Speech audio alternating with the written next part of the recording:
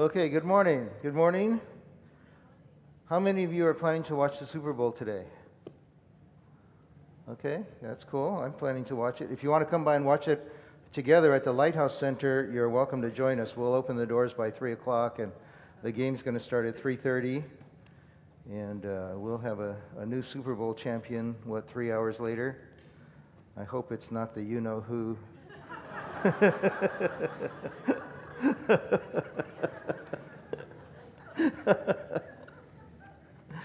The team that people love to hate, I think. Okay, but we won't mention their name.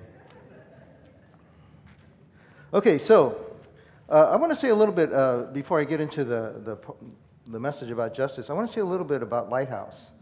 So Pastor Joe mentioned today we kind of celebrate our 16-year anniversary. We're not making a big deal out of it. We had a big 15-year anniversary celebration a year ago. But we always celebrate our anniversary on the first Sunday of February. As you know, the date changes from year to year, but for our purposes, we always say the first Sunday of February is our anniversary because that's when we had our public grand opening. It wasn't really the start of our church. We started several months earlier with our core team, what we called our launch team, and a couple of months of meeting and planning, deciding where we would meet, with the name of the church, our mission, our core values, and all of that. And then we started meeting on Sundays for worship service. Every week, we used to meet every Sunday morning at International School. But for the first 3 months, I used to tell our people, we had a congregation of about 40 adults at the time, I used to tell them, don't invite your friends. We don't want to be that kind of church. Now, what I said was, don't invite your unchurched friends yet. If you've got Christian friends that want to join a church plant and help start this new church, that'd be great. But don't invite your unchurched friends yet. And you know why that was? It was like we wanted to have 3 months of just worshiping as a congregation, as well as doing training, forming our ministry teams, and doing team building. We were learning a whole lot of new worship songs at the time. But we had about 3 months to worship together before our public grand opening. And so the purpose for not inviting your unchurched friends yet was to make sure that we know what we're doing, and then to try to make sure we know how to do it well. Because, you know, there's a thing they say in ministry, I guess they say this in other places too, but it's that you never get a second chance to make a first impression. You ever heard that? So that was it. We didn't want to give people a bad first impression, so we thought, let's give ourselves 3 months to get it together. We'll worship every Sunday. We'll try to figure out what we're doing. Pretty much after every one of those worship services, we would have lunch together, and then we would debrief what happened, what went well, what didn't go well, what needs to change, and we kept adding new ministries as we went along. And then finally, we had our grand opening on the first Sunday of February in 2001, which is why our website and our email address is Lighthouse 2001. February 2001 was when we actually officially, publicly launched. And that was an exciting day. You know, before then, during those 3 months when we were worshiping, our congregation had about 40 adults, maybe a little bit more, plus our kids. And it was great. You know, we were growing together. We were taking this huge risk and launching out to start a new church together. None of us knew what would happen. None of us knew if anybody would come. But we used to do that worship every week, and we were gearing up and planning for our grand opening. And a couple of weeks before the grand opening, we had our first church retreat. We had our all-church retreat, which is about maybe 50 adults and our kids. And it was great. We had a wonderful weekend, and we actually had somebody come to Christ that week at that retreat, although he wasn't supposed to be at our church yet, right? But it was pretty cool. Anyway, when we had our grand opening, and we did a lot of publicity, and we invited our friends and all that, and we were able to do what a lot of church plants do, which is gather a big crowd for the grand opening. So before the grand opening, we were averaging about maybe 50 to 60 adults. Our ministry community, our committed core, was about 45 adults. And we were averaging about 50 or 60 adults on a Sunday. And then we had our grand opening, and 200 people came. It was awesome. It was exciting, and it gave us a whole picture of what it's like to try to serve that many people and park their cars and find seating for them and set up enough chairs and what to do with all their kids and all of that. And it was a really exciting day. And I still have this favorite memory of the day. I mean, I have a lot of memories of that day. But one of the things that happened was we were debriefing after the grand opening, and we were talking about how exciting it was and all the new people that came, and we were sharing about people that we had met or friends who we had invited who actually came and things like that. And I remember one of the single young adult women in our group, she said, somebody said to me, so, a new person, a visitor, a guest that day, said to me, "Wow, you guys are really working hard." Because we were all the setup and strike and parking and, hosting people. And so this guest said to her, "You guys are really working hard." And then she immediately said, "Yeah, we are, but it's fun." And this first-time guest said, "You're the third person today that told me that." So that was pretty cool, because I think that when we're in ministry together, and we still are together in ministry after 16 years, and so many have joined us along the way, we work hard, but it is fun. It's fulfilling because we're serving the Lord, and we're advancing His kingdom, and we're building His church. Now, what happened after that was sort of expected, but we had 200 people on the grand opening, and over the next couple Sundays after that, we had about 110 people. And so that's only about half of the people that came to the grand opening. But we weren't disappointed, because we knew that we should expect that. That was pretty typical for new church plants, is you can gather a big crowd for grand opening, and if you're typical, maybe about half of those people will come back. And so the week after grand opening, we had about 110 people, which was only half of what we had the week before, but it was twice as big as we were before grand opening. So it's really cool, and we began to see God's blessings on us. And one of the things that we said that day of the grand opening, and a lot since, is we told people, here's our mission. Here's why we're starting this new church. And the mission is the same today. You know what our mission is? It's to share God's grace and truth. It's about sharing something, giving something away, sharing God's grace and truth so people would come to know, love, and serve Jesus. And that was our mission back then in 2001. That's still our mission today. And we've also said that God gave us not only a mission, but kind of a core values of how are we going to carry out that mission. And He gave us 3 big core values. You know what they are? That however we do this ministry, we want God to be seen. We want to do this ministry in a way that helps people to encounter God personally, not just attend a service, not just go someplace, not just be a spectator, but we wanted to do church in a way where God would reveal Himself. So we wanted God to be seen and for people to encounter God personally. Our second big core value is we said we want people to feel loved. And one of the things we were aware of back then, which I think we're even more aware of today, is that many people have a negative view toward Christianity, toward Christians, toward church. Many people have felt burned or rejected, or they've been turned off because they knew some Christians that were hypocrites, and that a lot of people had a lot of, I guess what we might call negative baggage toward church. And we thought, well, if nothing else, we want them to see God and sense God's presence and His reality, and we want people to feel loved. Now, we know and we believe from this book, the Bible, that God loves everybody. But most people don't know that, and they don't believe that. But if they're going to come to know that God loves them, often they have to experience it first by feeling loved by God's people. So we said, okay, here's what we're going to do. We're going to start this church, and we're going to say this is going to be a come-as-you-are kind of place. If you don't want to tuck in your shirt, you don't have to. Okay. This is going to be a come-as-you-are kind of place. And we said we're going to put the thermostat here as much as we can on warm and welcoming. Let's really try to be a warm and welcoming church. In fact, that's why I'm asking you guys to wear name tags. It's to help us to be a more welcoming church, to get to know each other, and then get to greet and welcome new people who don't have name tags. So anyway, we said we want to be a warm and welcoming church and a come-as-you-are kind of church, and we want people to feel loved. And if they feel loved and accepted, then maybe they will, let down their defenses and open their hearts, and maybe they'll get to hear from God, or get to meet God and respond to God, and then hopefully come to know, love, and serve Jesus. So we said we want people to feel loved, and we want them to have opportunities to engage in authentic community. Now, back then we were a pretty small church, but now we're a bigger church. And if you're going to really engage in authentic community, it's probably going to have to be something beyond just gathering together on Sunday morning. So we try to offer, lots of opportunities for people to connect with others in smaller settings, like let's go watch the Super Bowl together, or get into a small group, join a Bible study, join a ministry team. But we want people to feel loved and to engage in authentic community. One thing I heard at a seminar I went to years ago was that people who check out a church basically stay at the church for 2 reasons. I mean, besides God and, what they're encountering with God. People stay at a church for two reasons. You know what they are? If in that church they experience meaningful relationships and meaningful responsibilities. And if they don't experience those two things, meaningful relationships and meaningful responsibilities, many people after a few months will start to get apathetic or inconsistent or maybe start to drift off.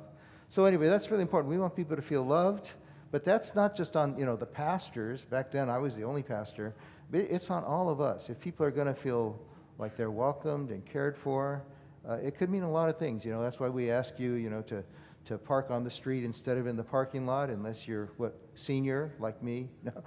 Unless you're older than me, or unless you're, have disabilities, or, unless you have small children or something. The purpose for that is because we want to be warm and welcoming. It's not a big issue, but sometimes we get so crowded that it's hard for people to find a seat. And then, what's really helpful then, if you think it's really crowded, if you would scoot in toward the center of your section, so that if people come late, they have a place to sit. Anyway, there's a lot of things we do to try to be warm and welcoming, and I hope that you'll join us, because that's on all of us. The third big value, we said we want God to be seen, we want people to feel loved. You know what our third big value is? We want lives to be changed into the likeness of Jesus. Now, this book tells me that everyone is made in the image of God. But it also tells me that that image has become marred and scarred and obscured and kind of broken through our sinfulness and our rebellion and our separation from God. So people are made in the image of God, but that image is hardly recognizable. And as we get connected with God in a restored relationship through faith in Jesus Christ, God's Son, you know what happens? We begin to become more like Jesus, his Son, right? The more you know him, the closer you get to him, the more you become like him. And as you become like Jesus, you know what's happening? Is the image of God in you is kind of getting dusted off and shined up again, so that God's image becomes more visible in you, and that people would look at you and maybe wonder about the hope that you have, or try to ask you to explain why you have so much love in your heart, or why you are still joyful even though you just lost your job, or how you can be a person of strong faith even when your marriage is kind of struggling along, or one of your children is giving you a hard time. And so it's like the closer we get to Jesus and the more we know him, then the more the image of God becomes in us the likeness of God. And so we say we want lives to be changed into the likeness of Jesus. We want God to be seen and people to feel loved, and lives to be changed into the likeness of Jesus. And we've been kind of at it for 16 years, and I hope a lot more. You ever thought about this? I hope our best years are yet ahead. Wouldn't that be cool? I mean, we're so thankful for all that God has done in his tremendous faithfulness. We're now a church of about 500 on a typical Sunday, counting both services and counting all the children and youth. We're so thankful for God's faithfulness. We're so thankful for all of you who've joined us along the way. But I hope our best years are yet ahead. But we got to stay true. We got to stay on course, right? We got to keep loving and sharing the grace and truth of God, so that people come to know, love, and serve Jesus. We've got to be strong on our values. We got to do everything we can so that when people encounter, not just church on Sunday, but when they encounter Lighthouse people, wherever that might be, that God would be seen and people would feel loved and lives would be changed into the likeness of Jesus. Now, for all this stuff to happen, one of the things that's going to happen is, we gather in his name. Especially on Sundays, we gather in his name, and we want to be the church. We're the church gathered, and then during the week, we're the church scattered. But when we're the church gathered, what is the church, And I think the simplest definition I've heard, or at least to me the most helpful, simple definition, is that the church is the presence of Jesus in the world. Right? We know Jesus is here, but he's not physically present like he was in Galilee 2,000 years ago.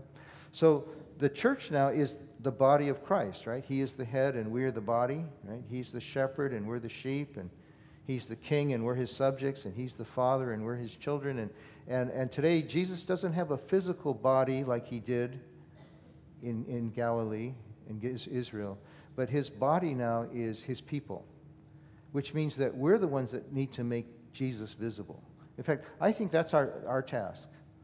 The mission of the church really is to make Jesus visible so that people can come to know him and love Him and serve Him and be changed by Him. And so that's really cool. I mean, we started out doing this 16 years ago. I am more excited about it today than ever. And I think one of the reasons is that I know God better. I hope you're growing closer to know Him better. And the closer you get to the Lord, the more the things on His heart become the things on your heart. And so we're the lighthouse. We're forging ahead, and I hope our best years are yet ahead. And I'm so glad that all of you are with us. And I just happy birthday, happy anniversary to you, Lighthouse, because today we celebrate what God has done. Now, we also decided a long time ago to call this new church Lighthouse. I can remember when some of us were at Faith Bible, and we used to refer to this as the East Side Church Plant before we had a name. And then God gave us this name, Lighthouse. And why is that? Why the Lighthouse? And, you know, when Jesus arrived in the world and He began His ministry, it was said that He was fulfilling an ancient prophecy from Isaiah chapter 9, verse 2, which read, "The people living in darkness have seen a great light. On those living in the land of the shadow of death, a light has dawned." And that was Jesus, right? Those living in the land of the shadow of death, a light has dawned. And then as Jesus went about His ministry, one time He was speaking to the people, and He said this in John 8:12. He said, "I am the light of the world." And then here's the application. I am the light of the world. Here's what it means for you. Whoever follows me will never walk in darkness, but will have the light of life. So the people who were living in darkness have seen a great light. And then Jesus says, I am the light. I'm the light of the world. And if anybody follows me, they no longer have to remain in darkness. They'll have the light of life. And then Jesus calls people to follow Him. They're called disciples, followers of Jesus. And to His disciples, Jesus said this. Not only is He the light of the world, but to His disciples, Jesus said this in Matthew 5, "You are the light of the world." Right? Any of you that are followers of Jesus, that's His word. You are the light of the world. A town built on a hill cannot be hidden. Neither do people light a lamp and put it under a bowl. Instead, they put it on its stand, and it gives light to everyone in the house. And in the same way, here's the application, in the same way that light shines, let your light shine. Let your light shine before others, that they would see your good deeds, and they would give glory to your Father in heaven. Now, this is really important. He doesn't say, let your light shine so they would see your light and they would see your good deeds and give glory to you. Oh, what a marvelous, wonderful, humble servant of God you are. What a great Christian you are. What a great church you have. You know, the whole object is not to draw attention to ourselves, but to draw attention to Him. The whole object is to love in such a way and to do our good deeds and our acts of compassion and justice in such a way that they're going to point people to Jesus and that they will reflect well on Him. So He says, I'm the light of the world. Then if you follow Him, He says, you're the light of the world. And then He says, live in such a way that people will see your lifestyle, your values, your behavior, your acts of compassion, your generosity, your servant spirit. Live in such a way that they'll see you and what you do, and as a result, they will glorify your Father in heaven. This is a wonderful thing. If we're going to be a good church, a fruitful church, a healthy church, a God-honoring church, we have to be really clear on the essentials. When we call this church Lighthouse, let me tell you 3 facts about a lighthouse. 3 facts about a lighthouse, and I think this has kind of guided our church development as a lighthouse church. First thing is, a lighthouse serves and saves others, right? A lighthouse, you know, I mean, they were built originally so to save ships so they don't get shipwrecked and to help people find their way to safe harbor, right? So that's the first thing about a lighthouse. A lighthouse doesn't exist for itself. It exists for others, to serve others and to save others, and it doesn't exist for itself. And so that's why we want to seek to be a warm and welcoming presence and a come into our kind of place so that people who may be afraid of church or afraid of Christians or turned off to church or have issues even with God, that people would feel like, okay, these people, they're real and they're sincere, and they're not in it just for themselves, and they're not just trying to glorify themselves or build their own palace or kingdom, but they're in it to help other people and to serve their community and to serve those in need. A lighthouse serves and saves. Let me tell you a second thing about a lighthouse. A lighthouse has to stand on a solid foundation, right? You know, if a storm comes and the waves are crashing, the lighthouse is useless if it just starts to crumble because of the waves and the wind. So a lighthouse has to stand on a firm foundation, on a solid rock. And that's true for any church that's going to be a lighthouse too. So we say our foundation, our lighthouse is built on a solid foundation as well. And our foundation is the Word of God and the Son of God, Jesus Christ our Lord. And the Word of God, the Holy Scripture, the Bible, which we believe is the Word of God written. And it is our authority in all matters of faith and practice. The church does not stand in judgment of the Scriptures. And individual Christians, we don't take the Bible and say, oh, I like this part, but I'm going to reject that part. I agree with this, but I don't agree with that.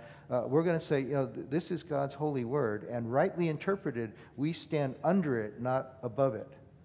And so we're going to do our best to read the word, to study the word, to interact around the word, to preach the word on Sundays. But that's our foundation. If we start watering down the Word of God or start tampering with it or trying to change it or alter it, then our foundation becomes shaky.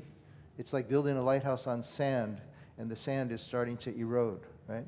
So we've got to build on a solid foundation, a solid rock. We can transition. We've been in 3 different offices, or is it 4? 4 different offices. We've been in 5 different schools for Sunday worship. We've had different personnel changes. We've had staff changes. We've restructured a few times. We can do all that as long as the foundation stands firm. Some things can change. Other things must not change. And for us, that's our foundation. We're building the church on a solid rock, the Word of God, the Bible, and the Son of God. A lighthouse serves and saves. A lighthouse stands on solid rock. And here's the third thing about a lighthouse. A lighthouse must shine the light. Right? I mean, it could be a beautiful structure, you know, brick, and, you know, some of them have wonderful glass, and they make great pictures on calendars and all of that. But a lighthouse does no good unless the light is working, right? The light has to shine, and the light has to be on. And that's us, you know. We've got the light of Christ. We've got the Holy Spirit. We've got the Word of God. And we're supposed to shine the light. We're supposed to be grounded in God's truth. We're supposed to be connected to God's power, His Holy Spirit. And then we seek to shine the light of Jesus. And when you shine the light of Jesus, you know what happens? You begin to push back the darkness of the world, right? The people living in darkness have seen a great light. On those living in the land of the shadow of death, a light has dawned. And you begin to push back the darkness. We seek to shine the light of Jesus to push back the darkness. And we know there's a lot of darkness. But it's better to light one candle, right, than to curse the darkness. And maybe sometimes it feels like, oh, our efforts are so small, so meager, we are so few. All we can do is just light a candle here and there. That's far better than standing around cursing the darkness, what a bad world it is, and how the world's going to hell in a handbasket, and how the country seems to be falling apart, and, you know, there's a lot of bad stuff going on. And sometimes we're discouraged, and often we're concerned. And you know what the Bible says?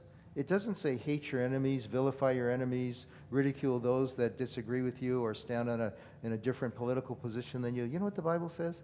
It says love your enemies and pray for them. And it doesn't mean we can't disagree and sometimes have open debate, but love your enemies and pray for them. A lighthouse shines the light. Grounded in God's truth, connected to God's power, we seek to shine the light of Jesus to push back the darkness of this world.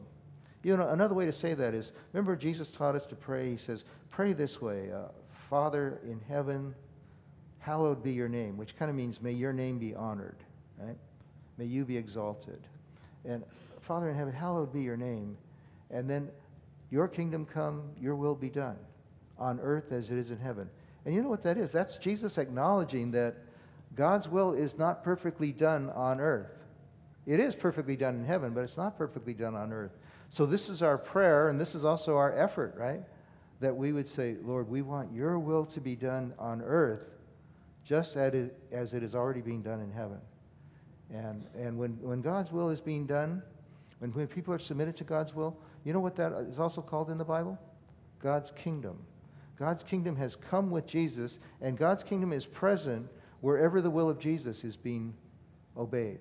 where people submit their lives under the kingship of Jesus and say, Jesus, you are my Lord and you are my Savior, and I am your follower, and I'll go where you call me to go, and I'll do what you call me to do, and I'm living under subjection to you as my king. The kingdom is present right there. Jesus says the kingdom of God is among you. The kingdom of God can be within you if Jesus is in you, the king. Right? So a lighthouse, this is what the lighthouse says, shines the light, push back the darkness, extend the kingdom of God, where God's will is done on earth as it is in heaven. Now, here's what I want to say about our anniversary. Okay, we've been at this 16 and plus years now, and I think, I hope, I pray that our best years are yet ahead. But the foundation is still there. The mission is the same. The values are the same. We need to be the light and shine the light. You know, and lighthouses and lighthouse people, we can't just be concerned about ourselves, our own comfort, our own convenience. We've got to say, Lord, this lighthouse is here to help people and serve people and save people. And I want to be part of it. I want to join with you, Lord, in your great mission. I want to align myself with your great kingdom purposes. I want to be the light as you shine the light through me. And through us, right? People caught in a dangerous storm may have their very lives dependent upon the presence of a strategically placed and well-functioning lighthouse. People caught in a dangerous storm may have their very lives dependent upon the presence of a strategically placed and well-functioning lighthouse. Those living in darkness need us to shine the light if they're going to find their way to God or find their way back to God. And we want to do that. We want to connect people with God so they can experience God's purposes for their lives. Now, if we're going to make Jesus visible, then we need to be on two journeys at once. Each of us needs to be on two journeys. One is called the inward journey, one is called the outward journey. The inward journey is the journey of spiritual life and spiritual transformation. The inward journey is your spiritual development, your growing intimacy with God. We need to be on that inward journey. We're not just people running around trying to do good stuff and do good works. We're people that need to live from the inside out. We need to have our lives touched and loved and cleansed and forgiven and transformed by Jesus Christ himself. And we need to be empowered by the Holy Spirit. So this deal about the inward journey is absolutely critical. In fact, after we finish this Generous Justice series next Sunday, our next series is going to be called God is Closer Than You Think. And it's going to focus, it's not going to deny, justice and compassion, but we're going to turn inward a little bit more and focus more on how do we cultivate this relationship with Jesus so that it becomes more intimate and more transformational. And how do I actually experience the presence of God more, not just in my head, but in my heart as well? And how do I grow deeper in prayer? And how do I learn better to hear the voice of God and to be guided by the Holy Spirit? And so we're going to spend about, 7 weeks, or I think 7 or 8 weeks, kind of trying to deal with this thing about God is closer than you think. And we'll start that in 2 weeks, and I hope you'll be with us. But there's the inward journey. And then, of course, there's the outward journey. If the inward journey is my spiritual life and my relationship with God in Christ, the outward journey is my expressing my discipleship. It's expressing my outreach and my service and my ministry to the world. And for us as a church, it's expressing our ministry to the world around us. So, we need both, right? The inward journey and the outward journey. When we gather on Sundays, a lot of it is about our spiritual growth. We want to encounter the presence of Jesus through our time together, and that may be through the hearing of God's word proclaimed and taught, and it may be through the worship in song, and it may be through our prayers that we lift up in praise and petition and thanksgiving when we're together. It may be by the way that we serve one another in hospitality and in service on Sundays. It could be the way that we offer up our lives, hopefully during the worship service. Whether we're singing or responding to a message, we're offering up our lives as well as offering up our resources and our financial resources to God. That we would experience the presence of Jesus when we submit ourselves to God and offer up our lives in sacrifice as a living sacrifice. And we would experience the presence of Jesus as we gather around the Lord's table to celebrate Holy Communion, which we'll do a little bit later this morning. Okay? So, inward journey, and then we go out, because most of your life is lived in, outside the church's walls and outside the worship service and beyond the corporate gathering times. We go out from these gatherings to experience still God's presence, but God's presence at work in the world. And we enter into God and join Him there. He's already there. He's already at your workplace tomorrow.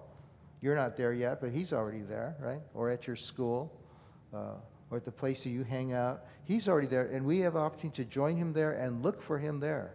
So we go out from these gatherings. We want to go experience God's presence in the world and enter His mission, join Him there. That's the outward journey. There's a new book by this author named David Fitch, and this is one of the things he says. He says, we not only gather in God's presence on Sundays, we live in His presence, we discern His presence, we witness to His presence in the world the other 6 days of the week, right? We want to see the presence of God here on Sundays, but also during the week. We serve His presence, we discern His presence, we witness to His presence in the world the other 6 days of the week. What do we do on Sunday, David Fitch says, what we do on Sunday, tending to the presence of Christ as we gather together, enables us to discern that same presence at work in the rest of our lives and in our neighborhoods. So we get this. It's important that we gather together on Sundays, to make that a high priority. That's even a higher priority than watching football. That's not sacrilegious to say that, is that? Okay. So we gather together on Sundays, and we want to experience the presence of God among us.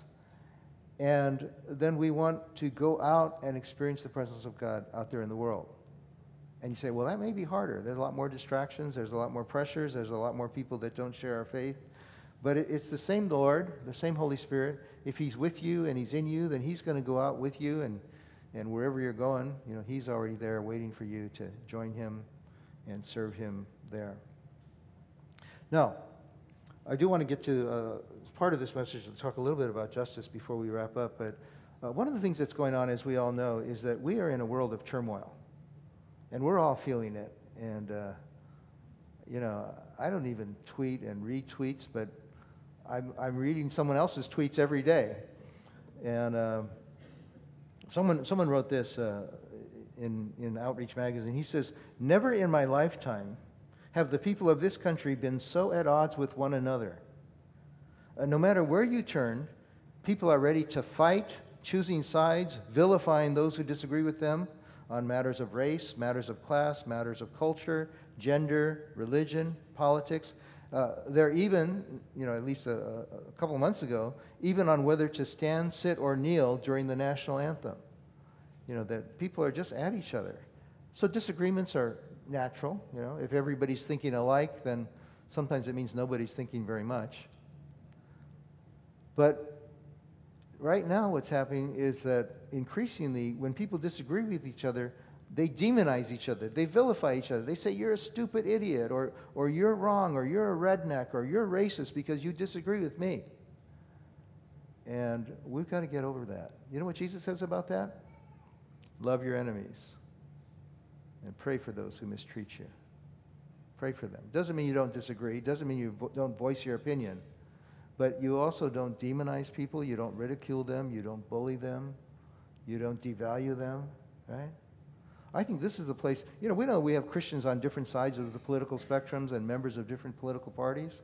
And that might be okay. Hopefully everybody votes their conscience and is doing the best they can to discern the path of righteousness and what's best for the nation and for the world. We're going to end up in some different places.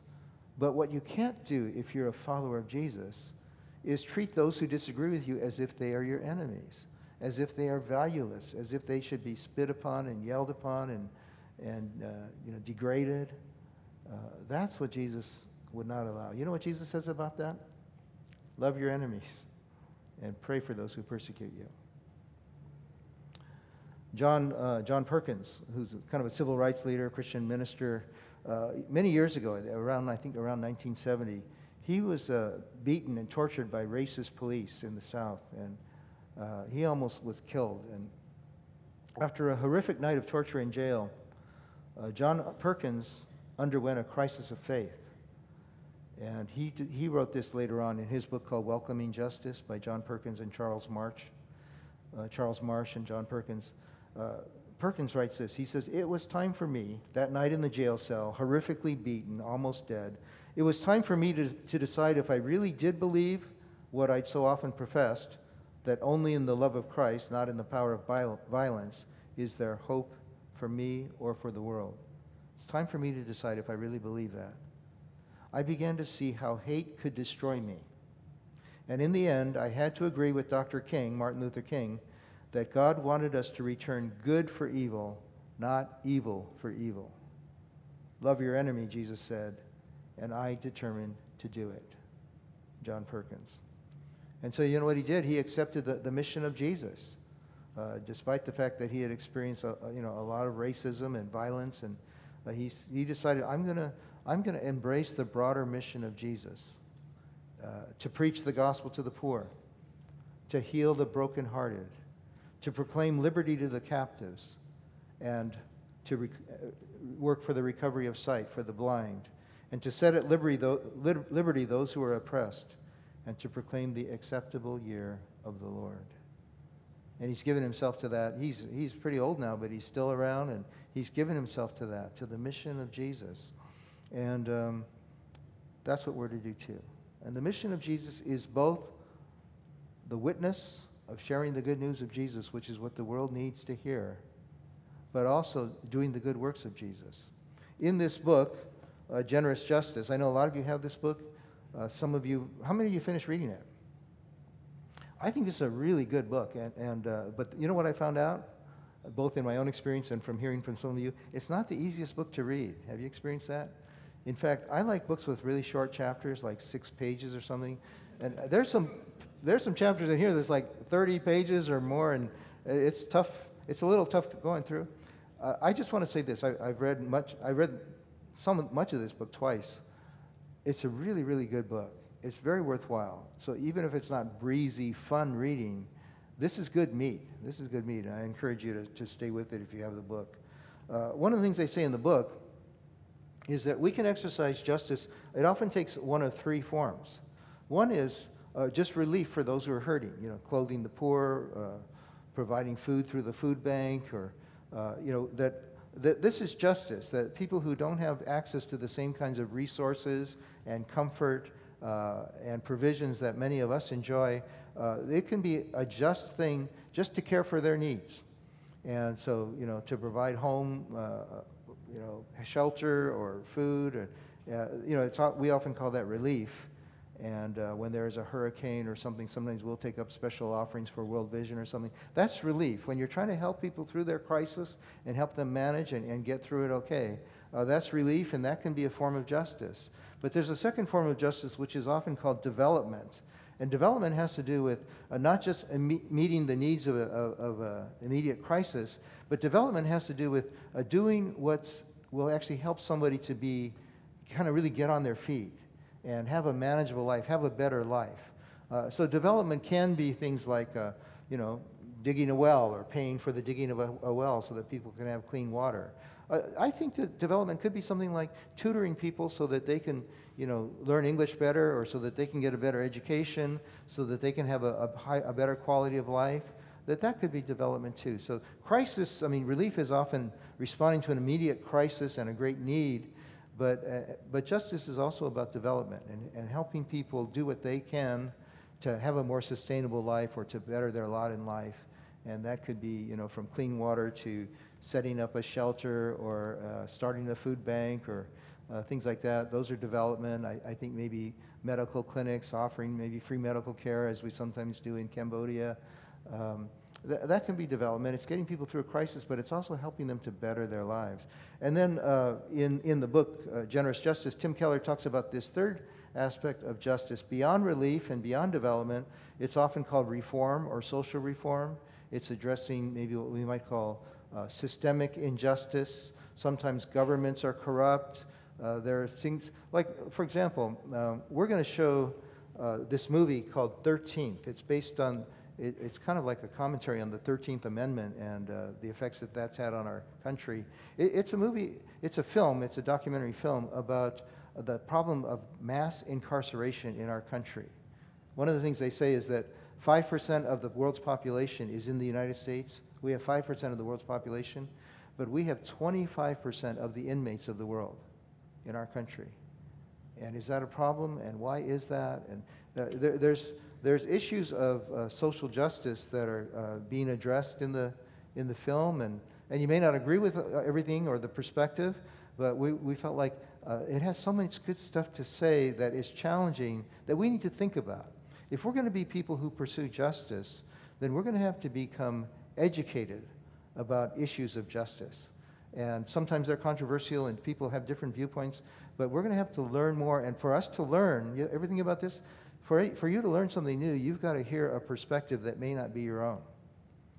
Right? If you're going to learn, you sometimes have to learn. You have to sometimes hear from people who disagree with you or with whom you disagree, and then you have to evaluate and weigh. Does their point of view have merit, and should I get in line with it? Should I believe what they believe or not? But so we're going to offer this kind of a forum, the film and discussion.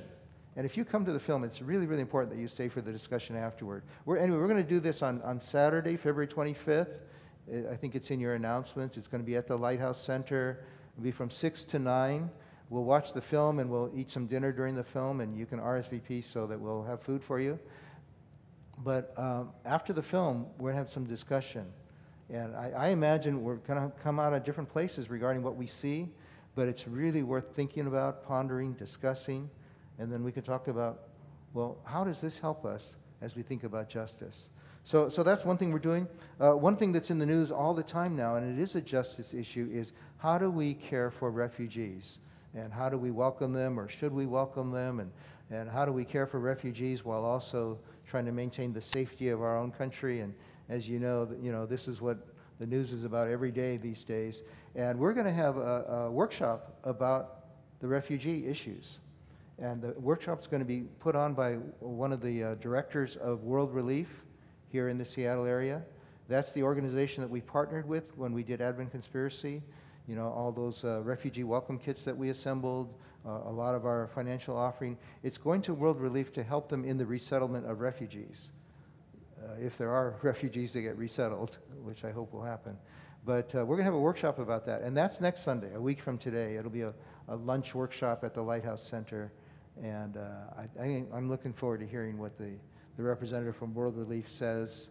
They're a Christian organization, and they're going to help us to think about these refugee issues biblically and also think about what can we do to respond. Okay? Well, I'm almost out of time, but before we go, I want you to see a little video. We're going to be able to show the video, Doug? Okay. So this video, some of you saw, how many of you were at Worship in the Park or Celebration in the Park, which was at Newport High School last August? Some of you were there? Okay, some of us were there. Something very wonderful happened there, besides the worship and the speaker. There was a testimony by somebody that many of us know, and her name is Erin King. And Erin King is the principal of this school, Phantom Lake Elementary School, and she shared some about Jubilee Service Day, which had happened the day before, and then she shared some things about our church that I want you to hear as well.